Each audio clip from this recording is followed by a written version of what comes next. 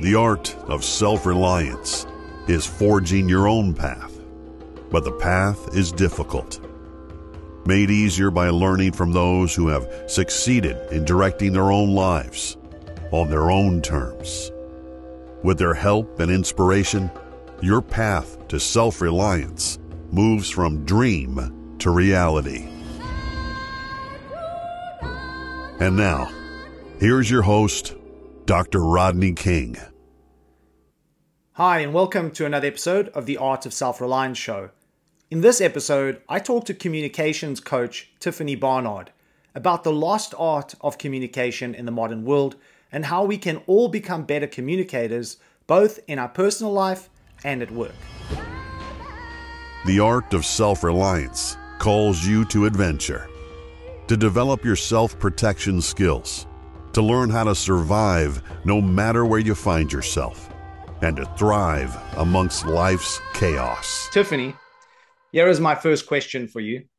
When you hear the words self-reliance, what does that mean to you?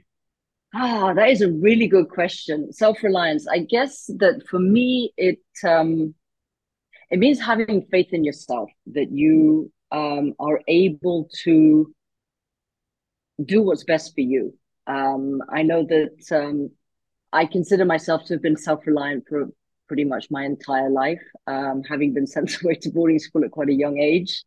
And it's a question of having faith that you know what's right for you and being able then also to take responsibility for the decisions that you made. So my question to that, because now we've discovered that we both originally from the African continent. Yeah. How would you say living in Africa lends to being self-reliant? Because I get the sense, and typically what I've experienced is most of us that come from that part of the world, we learn to be self-reliant really early on. Yes, is the short answer to that. I think that when you have any experience in Africa, Africa doesn't work the same way as Europe does. I can't speak for America or the Far East because I have no experience there, but for sure, Africa is special. Africa is fabulous and spectacular and frustrating and testing and all these amazing things in one go. And yeah, it does teach you how to think outside of the box, how to make things work in maybe not a way that you would necessarily expect. And I know that it's definitely made me more flexible, maybe more ingenious. Ingenious, maybe a fancy word, but being able to think outside of the box is definitely one of the things that I do well as a result, I think, of living in Africa. Yeah, I totally agree. I mean, there's that saying from South Africa. It's an Afrikaans saying, "A boer maak 'n plan." A farmer makes a plan. And that was my experience, right? It's like you just, exactly as you said, you think outside the box, you find a solution that may not be immediately evident, but you always figure out a way to get to where you need to get to. So that's definitely an African positive character trait that I tend to find with people like ourselves who have come from that part of the world. Yeah, and just to add that I think that we're very good also at looking at a situation and very quickly being able to see what could possibly go wrong. Not just one thing, but like a variety of different potential obstacles, and being able to come up with a solution for that. So yeah, I'd probably even say it like a little bit less eloquently. We definitely have the ability to spot bullshit. Exactly. And I mean, there's two, you said the Afrikaans saying, there's two sayings that come to mind that were bandied around a lot when I was growing up. One was that Murphy was born in Africa, and the other one is that man plans and God laughs, especially in Africa. So yeah, it's I think we're very down to earth. I think we're very straightforward, and that's something that my clients appreciate, is the fact that I press them when they need to be pressed. I'm not somebody who's going to be fluffy and allow you to just sort of wander all over the place because it makes you feel good. So I think we are straightforward.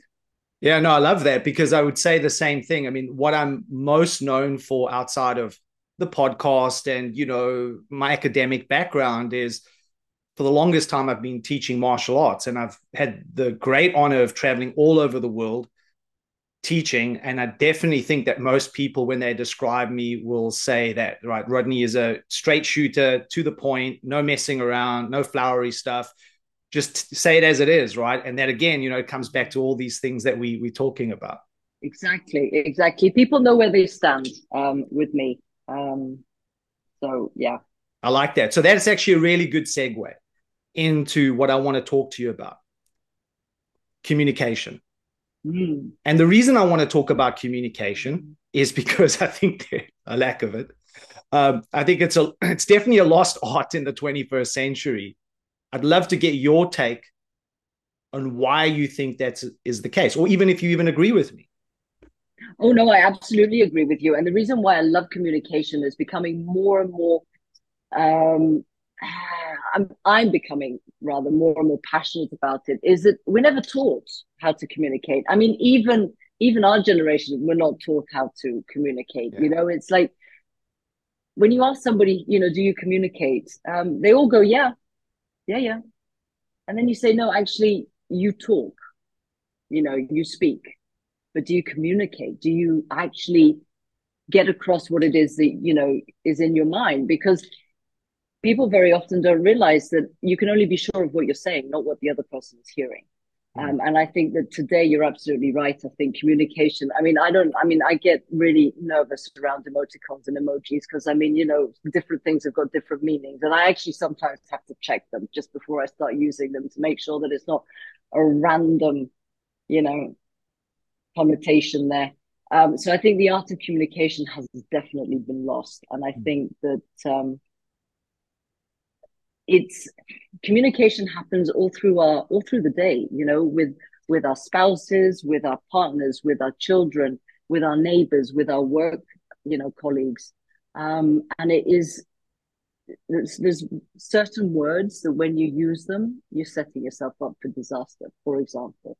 And just knowing how to communicate what it is that you want to say in a way that the other person is going to hear what it is that you want to say.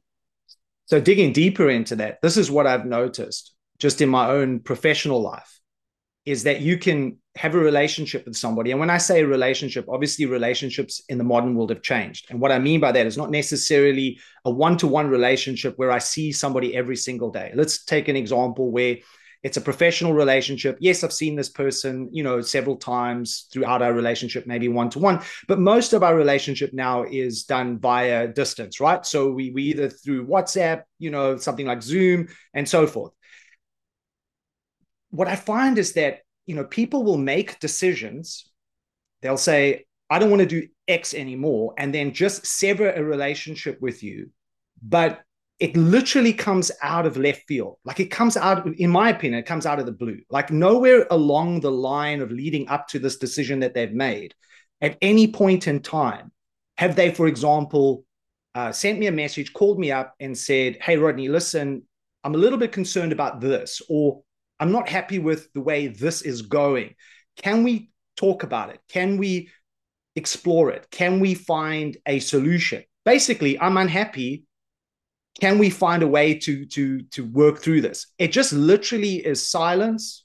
You think everything's okay, and then suddenly, bam, you get a WhatsApp. This is how people do it these days. A WhatsApp or an email bowing out, oftentimes with reasons that are not really real reasons. And I keep thinking to myself, almost without exception, every single one of these situations could have been solved and resolved had the person actually reached out to me, or it could be for anybody for that matter, and actually had a conversation. And I keep asking myself, why is this? And it's not just people in our generation doing this. It's people that are younger than us as well, millennials and so forth. It's across the board. So what has actually happened? Like, I'm trying to figure it out for myself, and I can't figure it out. Like, what is that? Because every time I have a problem with somebody, I go and just have a discussion with them. And I know sometimes, of course, there can be lots of variables, right? It's uncomfortable. You don't want to necessarily have that conversation, but what's actually going on? I mean, have you got any insight? Have you noticed this as well? Absolutely. And I mean, I'm smiling here to myself because, you're saying that it can be uncomfortable, it's unknown. And I think people are scared of having that conversation. I know that, in my life, I spent many years avoiding a conversation with my children. Their father died 10 years ago now, and I avoided that conversation for years, because it was uncomfortable and because I didn't know what was going to be said. But actually, worse than that, I interpreted and I assumed what their reaction was going to be. And I think that's what people do. They get into their head and they're like, oh, but if I call up Dr. King, he's going to say this and he's going to say that. And then I'm going to say this and I'm going to say that. And by the time they finish, they're like, well, forget about it. I'm not doing that. I'm just going to send them an email and tell them to, bugger off. Yeah. And I think that's the problem. There's a lot of interpretation. This is why it's like, people are scared of communication. And today it's so easy. Send a WhatsApp, with a little emoticon.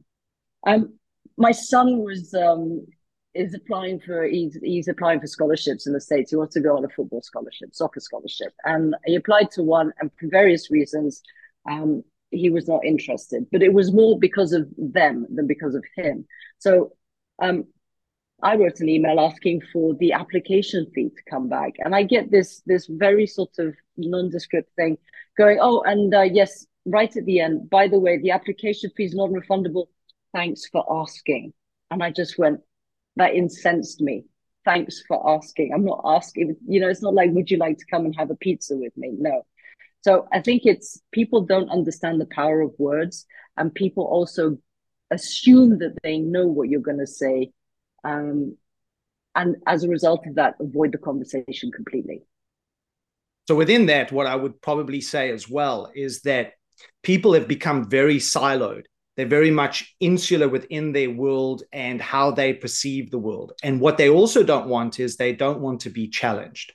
And I think part of people not wanting to have that conversation is they don't want to have the conversation that in actual fact, they may be the problem, that they may be incorrect, right? And that's a conversation you don't want to have, because now your ego does everything it possibly can to always make you look like you're in the right, even when you're in the wrong. I mean, if I just think of like, when we have an argument with somebody that we love, right? How difficult it is for one side to acknowledge that they may be the problem and to apologize. And I think this is part of it as well, right? Yeah, that's absolutely true. I mean, one thing that comes up for me when you're talking about having an argument with someone we love is, at the end of the day, do you want to be right or do you want to be happy? And I think a lot of the time people choose, it's not that they choose, it's like human nature. We want to be right. And we will fight to be right, even if we think that there might be a possibility that we're wrong in certain situations, we'll fight to be right. There was something else that came up for me as well, which has completely disappeared. So obviously it wasn't that profound. But it is true that people don't want to be wrong, and they'll avoid that. It's outside of their comfort zone. But I would say that if they have an inkling that they might be wrong and they're avoiding the conversation because of that inkling, then somewhere there is an element of, let's say, shame, guilt, something around there, because they're not having the conversation because they know that maybe they're wrong. So, yeah, and I guess also added to this, because I think it's all connected, there is a shift towards people not wanting to feel what they feel. That's the sense that I get. There's this kind of, I don't want to feel bad. I don't want to feel guilty. I don't want to feel that I'm in the wrong. And so rather than dealing with that, there is this passing on, right? Okay, well, I'll just make this decision. I'll sever the communication. Then not only is that problem out the way, but I also don't have to now deal with the way that I'm actually feeling and thinking. It's really interesting because my training is all around energy, the way that people present themselves, the way that they show up. And basically the idea is that there's 7 levels of energy, but generally the world functions within the first 2. And the first two levels, level 1 and 2, are what we call catabolic, and they're quite negative levels of energy. They're actually sort of destructive. The first level is the victim level. Oh, woe is me, life happens to me, everything's unfair, everybody else is lucky, blah, blah, blah. I'm never going to succeed because I'm unlucky. It's an I lose mindset. Whereas level 2 is the I am going to win whatever happens. And it's a very aggressive, fear-driven, energetic mindset. And it is a question of, I have to win. I don't care what happens to everybody else. Dog eat dog. If I don't do it for myself, nobody's going to do it for me. And that is where well, you know what? I'm just going to cut ties, because in any case, the guy's wrong. And it's better for me. And this way, it works out better for me. It's all me. It's like, it's super, super ego-based there. And I think it's a place where a lot of people live. The majority of people actually live there.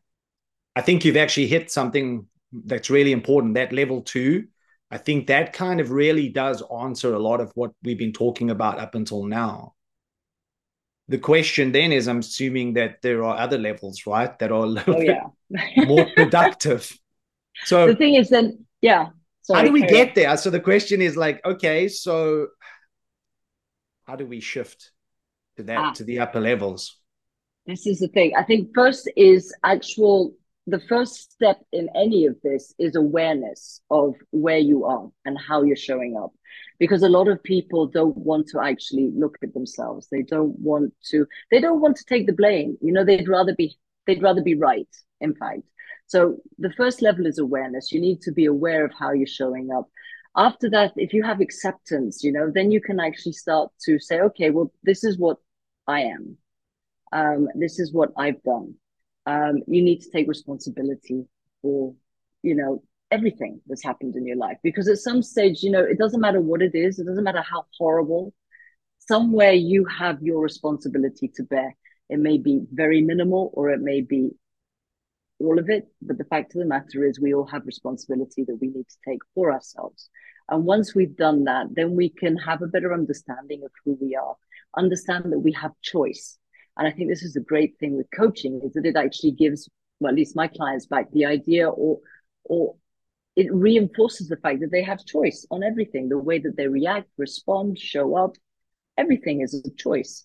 So once you have that, you can then move up. So level 3, which is kind of positive but can be negative, is that sort of you're looking for cooperation, okay? But level 3 is also the frazzled mum who's going to do everything for everybody, complains that nobody's helping her.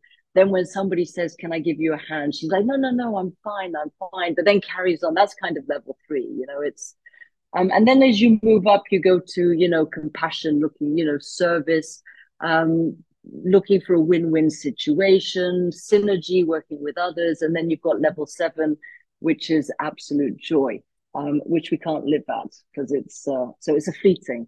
But we actually go through these 7 levels, all of us, all through the day, depending on whether we're stressed, not stressed, whether we're tired, whether we're, what's going on, what's influencing us. I think the idea of self-awareness is something I've spoken about on other episodes with other guests. I think that's super important. The thing is that I notice is just on that, using my kind of example, just dealing with people in a professional setting, is that even though I have said multiple times throughout the relationship, if there's a problem, talk to me. Everything can be resolved with good conversation, good communication, especially if we're coming both from the same place, right? We're saying, okay, this relationship's important and we both want to work it out. But even with saying that, it still doesn't seem to hit the mark. It still doesn't seem to make any difference. So the way that I've tried to approach it now is that I have to be the change that I want to see in the world. And so really what it comes down to is that while I may not be able to change other people in how they are responding to situations and how they're showing up, I definitely can. And I think that is a good place to start, and a window into this idea of being self-aware, because it also means that I have to acknowledge that I may not always be easy to talk to. It may not be easy for people just to come up to me and express what they need to express. And how can I recalibrate myself so that that does become easier for people to talk to me? It's very interesting when you said that, you can't change others. When I started going through the whole life coaching training journey, there's a lot of introspection that is required. I mean, basically, we have to look at everything, we have to question everything. And I mean, the first question that you're asked is, who are you? Which I just thought was a stupid question at the time. I'm like, well, that's just ridiculous. Who am I? And in fact, my reaction, I realize now, was because I was embarrassed that I didn't know. Now, after, partway through all of this, I remember having, so it was last year during the last training that I did, and we had a breakout room. And so I was with another coach, and she was like, so what do you want to talk about today? So I'm like, well, I've got this problem with this person.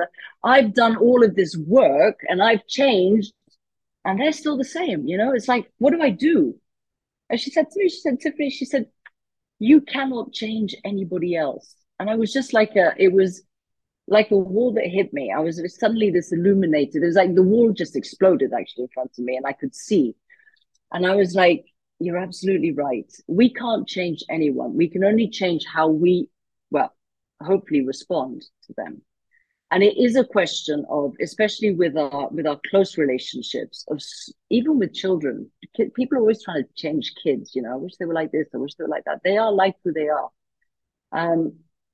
And if you can actually just take a breath in a situation that is maybe taxing or stressful or uncomfortable, conversations, a lot of people avoid them because they're worried about having conflict of some description. But if you can just take a breath and say, okay, the person in front of me is the person in front of me, know who they are, and actually speak to who they are rather than who you would like them to be, because they're not that person. And I think that's what's really important, is understanding who we're talking to. And I know that my coaching journey has definitely changed the way that I interact with those people closest to me. No, that's good. I was thinking as you were saying that, I was just reflecting on self-awareness and just your story of being asked in the beginning of your coaching journey, who are you? And you were like, oh, that's a ridiculous question. Like, why are you even asking that? Right. So that might also be the thing for a lot of people, is that maybe they're just not self-aware.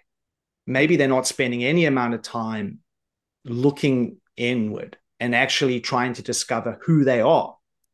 And then I was thinking, okay, well, if that's the case, like maybe there might be another way to bring this to the light, right? So how can we bring this out? And one way I would think of doing that would be to ask somebody, what do they value? What are their values? Mm-hmm. Like you were saying, like you need to know who you're speaking to. But let's say I don't know who this person is, at least not deeply. I get the periphery, but I don't really know. It might be pertinent. And of course, you need to, say this in a way that comes across as not arrogant. But the question would be, so what do you actually value? Like, what is important to you? What are your values? Because that to me is a really good starting point into this idea of being self-aware. What do you think? Yeah, absolutely. Absolutely, 100%. And in fact, one of the things that I realized on the journey that I've done is that for 20 years, my values were completely contorted. And they were contorted for various reasons. But the fact that I actually stopped and looked and said, okay, who am I? It was that question that set me off. I didn't know who I was. I didn't know what my values were. I was being... No, you see, okay, I catch myself. I was going to say I was being forced to live against my values, but that's not true because I've taken responsibility for it because I had a choice and I chose to stay. So I know what my values are now, and I feel as if a weight has been lifted off my shoulders. And I also, because of that self-awareness, have the confidence to be able to say, I'm not doing that, or I don't agree, or, that's wrong. From my point of view, because it goes against my values. Values are so fundamentally important. But when you ask somebody, what are your values? Very often they don't understand what you're talking about. I mean, my top value is my family. There is nothing that I value more than that. Then there's other values that I have, like integrity, professionalism. All of these things come in. But, when you ask somebody, what do you value? They don't know. And I think it is so important to understand what it is that drives you, what it is that is important to you in every day. What is it that irritates you about somebody? When something, because that's when your values are being compromised, is when that irritation, that frustration comes in because they're late or the email is spelled, got bad spelling, grammar's not correct. What are those things that niggle you when somebody, that's your values being compromised? Yeah. And there's the other side of this too, right, Tiffany? If you think about, like, again, just the examples that we've been giving, the sense of feeling like there must be something wrong with you when people are not communicating with you. So I've had that. I was like, why are people doing this? Like, why are they showing up in this way? Is there something I'm doing wrong? I must be doing something wrong. And you get down on yourself for a while, right? Mm-hmm. The way that I reframe that for myself is bringing it back to the conversation about values, is that I know what I value. Mm-hmm. And I have to ask myself that in this relationship, up until this point, at any point in time, did I disavow any of my values? Did I compromise my values? And if I can honestly say that I haven't, then I'm okay with the way things ended up, because I can go to bed at nighttime with a clear conscience and say, actually, I never treated that person in any way, shape, or form that warrants this kind of behavior. And that's a really good thing. But I think also after a while, when people are communicating and they're just not having people come back to them, and there's no communication in return, it can be quite disheartening. We can't be friends with everybody. We're not programmed that way. So there is a level of it's not about me. As you said, you look at how you've been acting, you look at how you've conducted yourself, and you've lived in accordance with your values. You've honored yourself, you've respected yourself. If there is a persistent sort of reluctance to communicate with you, well, then I would suggest maybe there's an inflexibility. It's one thing to have your own values, but we also have to accept and honor that other people have their values. And we are all perfect just the way that we are, basically. We're all on the journey, and other people have their values too. And if they're not the same as us, then that's fine. I would say, for me, you can have whatever values you like, as long as you're being true to yourself. I think, the authenticity is what is important there. So, have your values, but also honor other people's values at the same time. So building off that, I think one of the things that maybe we can talk about is, somebody wanting to communicate, feeling a little bit concerned to do that. Maybe they don't feel confident enough to say what they need to say. How would you suggest they go about that? Like, how would you work with one of your clients then to be more confident and assertive in their communication, but at the same time without being aggressive or confrontational? Absolutely. It's a really interesting question, and it depends what the communication is geared around. So, for example, if it is somebody who wants to communicate with their partner or their spouse, what is it that's stopping the communication? What is the block to the communication? So very often it is a question of, well, I asked a question, they said this, but I know that that's not what they mean. So you say, well, what evidence do you have, that that's not what the other person means? Why is it that you're so sure? Well, because, and that generally, that I know that that's not what they mean, that comes from, again, a place of shame or guilt. It's like, I've asked them if we can do this. They said yes, but I know that they don't want to do it. So why do they not want to do it? Well, because I know it's not really their thing, and I feel bad asking them, and they're just big. So the whole thing gets a bit complicated. So, having confidence is like having confidence. Know the words that you're using. For example, don't ever start a conversation with, you know what, you always say this, because I can promise you, you're going to have conflict, or you never, another one, going to have conflict. Don't use but. I love you, but okay, the but's just gone out. The I love you's just gone out the window, and whatever comes up after the but, and that's something that really sort of struck me. Where in a conversation with my son, he was doing really well at school.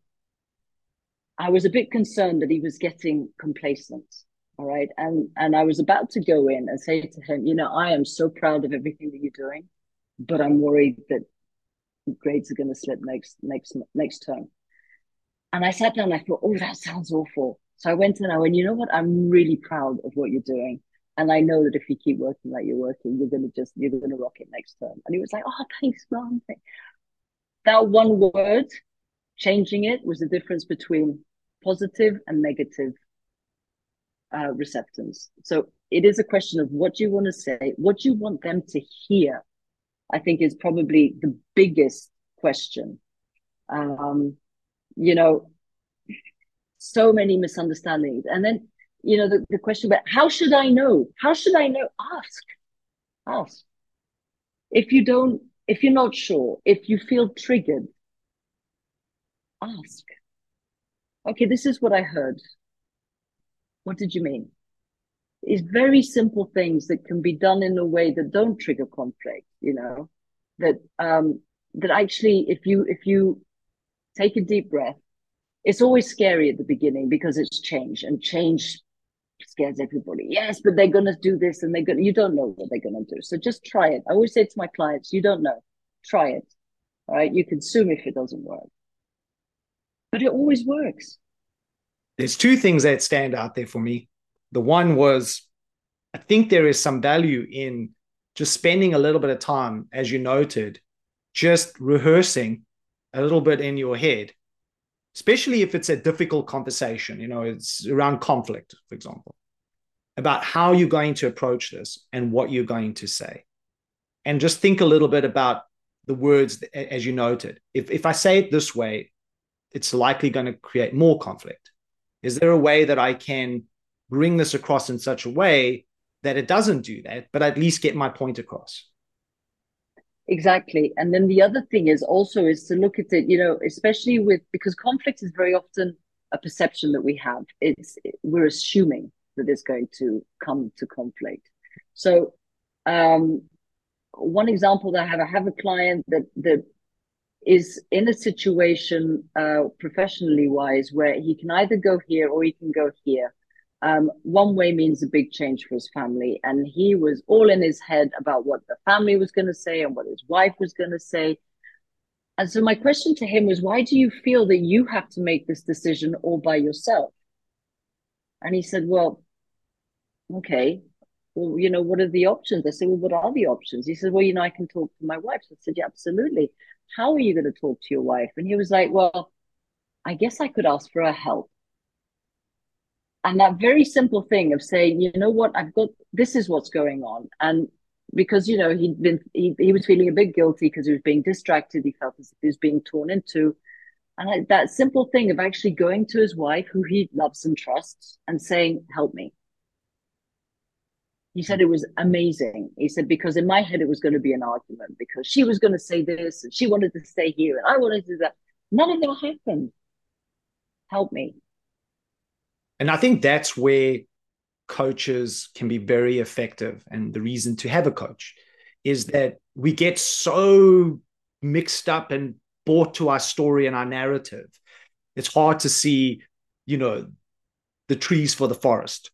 And so what you gave as an example there, what it spoke to me of is just giving clarity. And I think this is where coaches can really be effective, is that when you're really struggling with all this kind of internal stuff, when you speak to a coach, a good coach, they can give you clarity in a situation where maybe it might be difficult to find that on your own. Absolutely. And, you know, what I like to think that, you know, how I help my clients is by giving them the space to explore. So in a situation where you're stressed, the natural physiological reaction, if you like, or mental reaction is to close in, is to not be able to see the forest for the trees, is not to see the options and to think, well, like, you know, I've only got one way that I can go. But by saying, okay, well, this is a safe space. Imagine you could do whatever you like. What would be your ideal way forward. And I'll be like, I do blah, blah, blah, blah, blah. Okay, well, why is it that you can't do that? And it's just giving them space and giving them some perspective. The other thing is the coach is, if you do A or you do B, I'm not attached to either outcome. Okay. You are the expert of you, not me. And even if I have a similar situation where something has worked for me, you may ask for my advice, but I'll tell you, this worked for me. It doesn't mean it's going to work for anybody else. So I'm not attached to the outcome, like, for example, friends and family might be, because they always think they know what's best for you. You should do this. You shouldn't do that. I'm there literally to give you the space to ask the questions, to get you to start thinking outside of the box. And, well, what would be, well, there isn't any other way. Well, okay, let's just have a look at that. It's like, why do you feel like that? And it's amazing how somebody's perspective can change literally just by asking a couple of questions. So yeah, clarity is a big thing that you get from coaching. I latched onto the word there too, that you mentioned, explore. And one thing that might be helpful for some people is when you get so caught up in your narrative, as you said, it's very difficult to see options. And one way to explore that might be literally to have a journal and write down all the potential ways to approach this problem with what you think is, going to be either the positive or the negative, but at least explore options. Because it's hard to, especially when you're all worked up and you're stressed out, it's hard to, manifest all different options and attend to them equally because it's all over the place. But I think if you write it out, it's a more productive way of approaching it, because then you can actually separate them out and actually look at them individually. It's a very interesting idea that you've come up with there, because it actually touches on a couple of different things. First of all, journaling, getting the white noise out of your head and onto paper. And at the beginning, I always say to my clients, don't think about it. Even if it's random words that don't make any sense, just get it out. The other thing is that the stress and anxiety that we feel 90% of the time comes from the fact that we're thinking about something that hasn't happened. It's something in the future. We're living in the future, and that's where stress and anxiety reside. Fabulous. Let's wallow in that. When we're stuck with the thoughts, the anxiety rises. As soon as we take action, our brains feel more in control. We feel more in control. So the very act that we are writing in a journal is taking action. So we will inevitably just be able to calm down literally just by doing something, rather than thinking about what we should do and, coming up with all the reasons why we can't do it, why it's not going to work, there's no point, blah, blah, blah. And then all goes horribly wrong. Yeah. And for those people that may not work for, the other way, and which I found is very effective, is through being more present. And that was actually the focus of my doctorate. I researched mindfulness, and it was specifically geared towards how important being present, is to leaders and how it can enhance their performance. So I can tell a quick, interesting story there. Is I taught a group of leaders from different industries how to be more present. I took them through a really cool, novel experience. And then the goal was for them to go into the workplace the next week, practice those tools to be more mindful, to be more present. And then the following weekend, I had interviews with them and we discussed, well, what was the outcome? And the main focus there was exactly what you noted, was that we spend so much of our time in the future, but we also spend so much of our time in the past, like what went wrong, right? And so what happens if you're able to just be present in the moment as much as you possibly can without judging the experience that you're having? And as we been talking about communication, you're sitting with somebody. A lot of the times what people do is they start projecting what the answer is going to be or what they should say. If this person says this, then I'm going to say that. So these are all the things about past and future colliding. And if you can just be present in that moment and allow yourself just to be fully with the person in front of you as they're talking without judgment, what is the outcome? And I found some really interesting things that happened for these leaders. One of them specifically, as I remember from my research, was saying that by the end of the week, because he had been so present throughout that week, By the end of the week, he literally had to lock his door just to get a break because everybody was coming to talk to him. And this comes back to what you were saying about energy, is that everybody suddenly picked up on the fact that the energy had changed around this person. And they were able to come in and actually talk to this person. And he said, some people who came in hadn't talked to him in ages. Yeah, yeah, I'm sure there's so much that comes up. What you're saying is just so it's so relevant, because we do spend most of our time in the past or in the future. In the past is where shame, guilt, all of that lives there, which is why, the beginning I was saying, to have acceptance, we have to accept ourselves, and we have to accept everything that we've done or that's, happened to us. We have to take our responsibility, because we need to be able to put those bags down, because that is heavy shit there, so we need to leave it behind. The future hasn't happened yet. So we have a certain amount of energy, like physical energy in the day. You can either use it worrying or feeling guilty, or you can actually use it to take action and to make sure that, you're doing whatever you can today to make tomorrow as good as it could be, basically. And there are so many people who, when you're saying in communication and conversation, the conversation will start with one sentence, and they'll be like, oh, yes, that's what we're going to talk about. And the fact that the conversation actually changes, they don't care, because they're still stuck on that one thing that they've decided they're going to talk about. So being present is one of the things so there's 11 sort of disciplines, and being present is, so important. And in fact, if you want to be 100%, to have 100% energetic engagement and to be able to perform well in everything that you do, presence is the step just before that. And it is truly irritating when you're talking to somebody and they're looking over your shoulder because maybe something more interesting is happening, or somebody's on their watching a movie and on their phone, and it's just like, oh, it's right now is all we have. This moment here with you, is literally all I have, because when it's finished, who knows what's going to happen? I don't know. Yeah, and the other thing that came out of my research, which, both of us being parents, was the realization of how when they thought they were with their children, they weren't really with their children.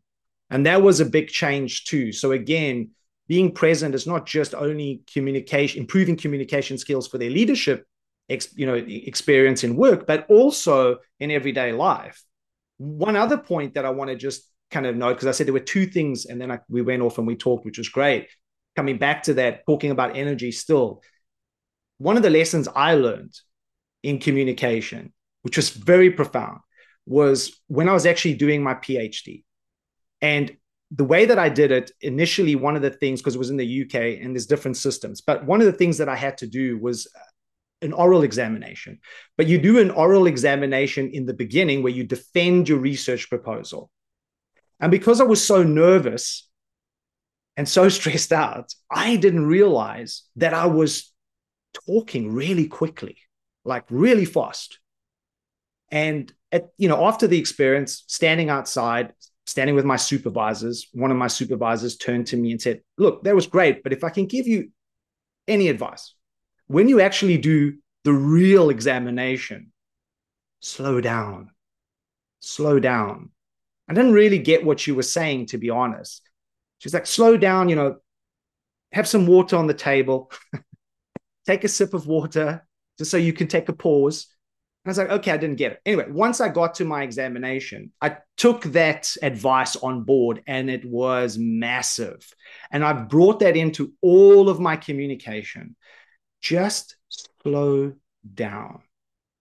And when you slow down, not only do you pick up more of what's happening on the other end of that communication, the energy of the person, how they're responding, how they're moving their body and so forth, but you have more time to kind of work through what you want to say, and you come across in a way that is more appealing, or at least I think so. What do you think? No, I 100% agree. And I mean, the fact slowing down, and it's a normal reaction to when we're nervous to speak fast. But it is true, when you slow things down and take a breath, amazing things happen. And I would add to it, the power of silence. You know, how often do people ask you a question, and then because you haven't answered immediately, they're like following up with another question because it's like, oh, he's not understood what I said. The power of silence, just give people the space to actually think about what you said, and reflect on it, is huge in all kinds of communication. And going back to what you were saying about, you know, leaders with their children, um, communicating, I think, is something, just being how we are. We need to be, because we are human beings, like that in every facet of our lives.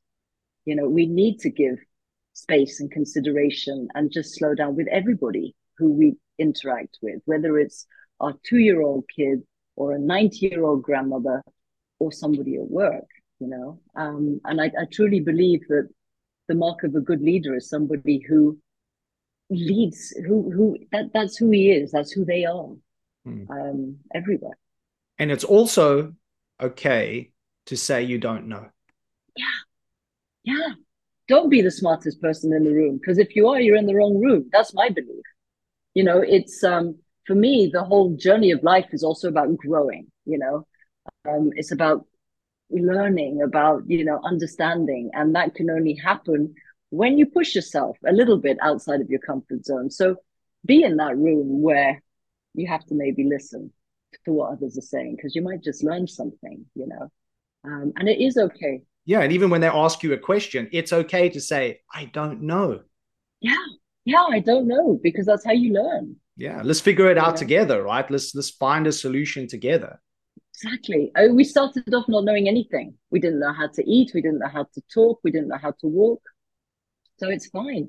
Just say, let's learn. I think it's fabulous. You know, the whole mastery mindset, I think, is one that can take you to amazing places. I really do. To learn more about the art of self-reliance, our virtual coaching service, online courses, and our retreats in Thailand, head over to Primal Skills. That's with a Z.com.